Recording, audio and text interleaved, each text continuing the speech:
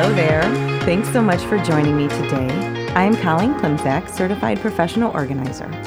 I own Peace of Mind Professional Organizing, LLC. Since 2003, I've been helping my clients live better lives through organizing and organizational and productivity coaching. In addition to organizing and coaching, I support my clients through professional speaking, blogging, and now podcasting. Hop over to my website at peaceofmindpo.com to subscribe to my weekly newsletter. Visit my website too at peaceofmindpo.com. There are organizing resources always available over there. For example, 450 plus articles on a range of organizational topics, including today's article. So what's on the agenda today? First up, I am recording this the week before Christmas for publication a few days after Christmas. I hope that you have all had a great holiday, whatever holidays you may be celebrating this time of year and however you celebrate them. On my newsletter this week, I am sharing holiday resources, but for the podcast, I want this content to be a little more evergreen, and I really want to talk about what is important to us, and by that, I mean our focus areas.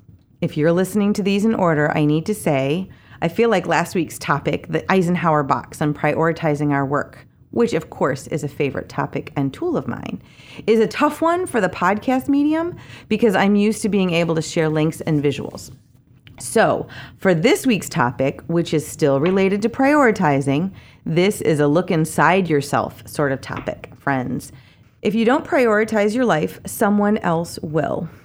That is a quote from Greg McKeown, author of Essentialism for Leaders.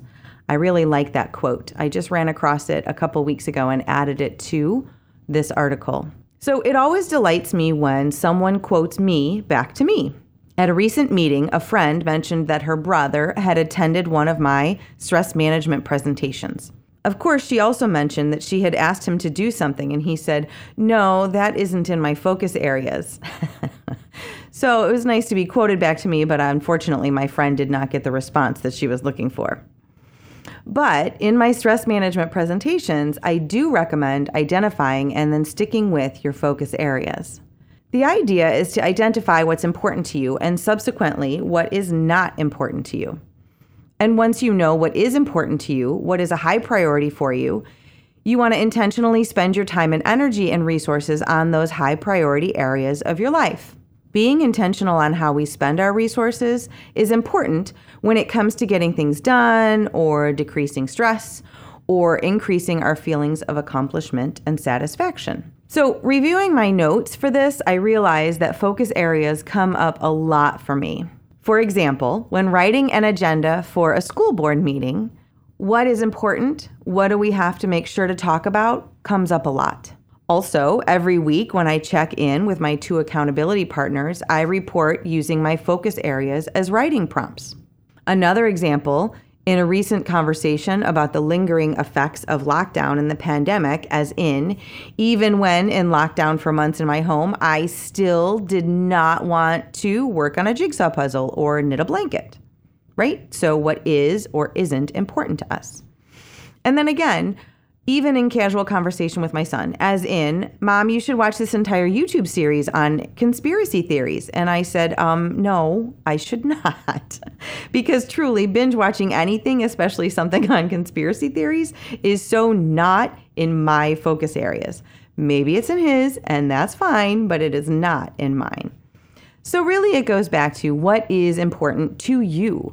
What are your focus areas? If you're unclear on what your focus areas are, start by checking 3 places: your bank account, your calendar, and your texting history.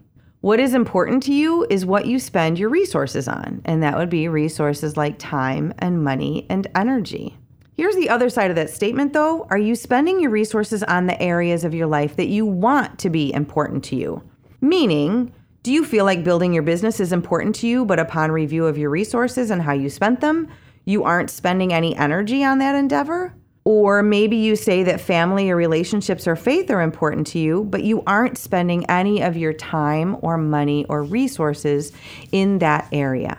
As I plan my work today and every day, I use my focus areas to determine what I do and also do not want to spend my time on. So, as examples of focus areas, here are mine. This is not me telling you that these should be the same as yours because obviously we're different people. It's just sharing the process with you. So first of all, my first focus area, these are not in order of priority ranking, but first on my list is usually service and faith. And so for me, that's school board work in my Evergreen Park community. It is community work. It is ministries at church, including choir and cantoring and baptismal prep. Another focus area for me is home and family. First things first, my husband and sons, and then family and friends. And then home, obviously, is the care and nurturing of home, cleaning, cooking projects, holidays, etc. Another focus area for me is personal and wellness.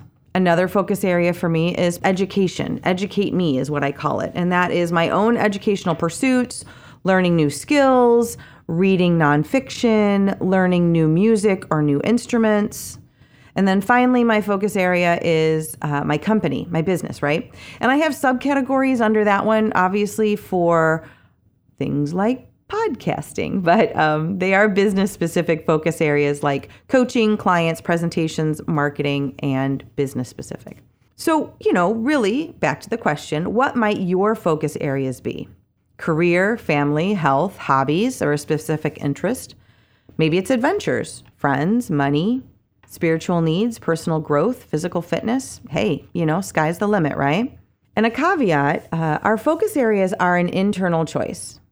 A quick way to identify what might not be one of your focus areas is anytime the idea comes from outside of you and is accompanied with the word should, as in almost all advertising, or wow, you should, oh my gosh, reading this is funny. I actually remember writing this a couple months ago now, and this was an actual newsletter I received. It said, wow, you should get a tattoo and run off to South America if you want to live a fulfilled life like me. And my answer to that again was no, thanks. And that's okay. That's this person's focus area, but certainly not my own. And additionally, we need to remember that our focus areas can change and evolve over time, just like we do as humans. Knowing what our focus areas are helps us to make good decisions on how to spend our resources. They also give us a rubric for deciding on how to not spend our resources. Even if it means we respond to a request with, no, I'm not willing to do that. It's not important to me or part of my focus areas, as I referenced to my friend at the very beginning. So my challenge to you this week and into the new year is to really determine what your focus areas are and what you'd like to do in those different focus areas moving forward. It also helps us to decide what isn't important to us and maybe things that we can let go of in 2023. This type of productivity conversation is one I have with some of my clients regularly. If you'd like to explore coaching for organizing and productivity, drop me a line via email at Colleen@peaceofmindpo.com or message me through any of my social media platforms, Facebook, Instagram, or Twitter. Also, if there's any organizational topics you'd like to hear about, please drop me a line via those channels as well, and I would love to report out on them in a future podcast. Thanks so much for joining me this week.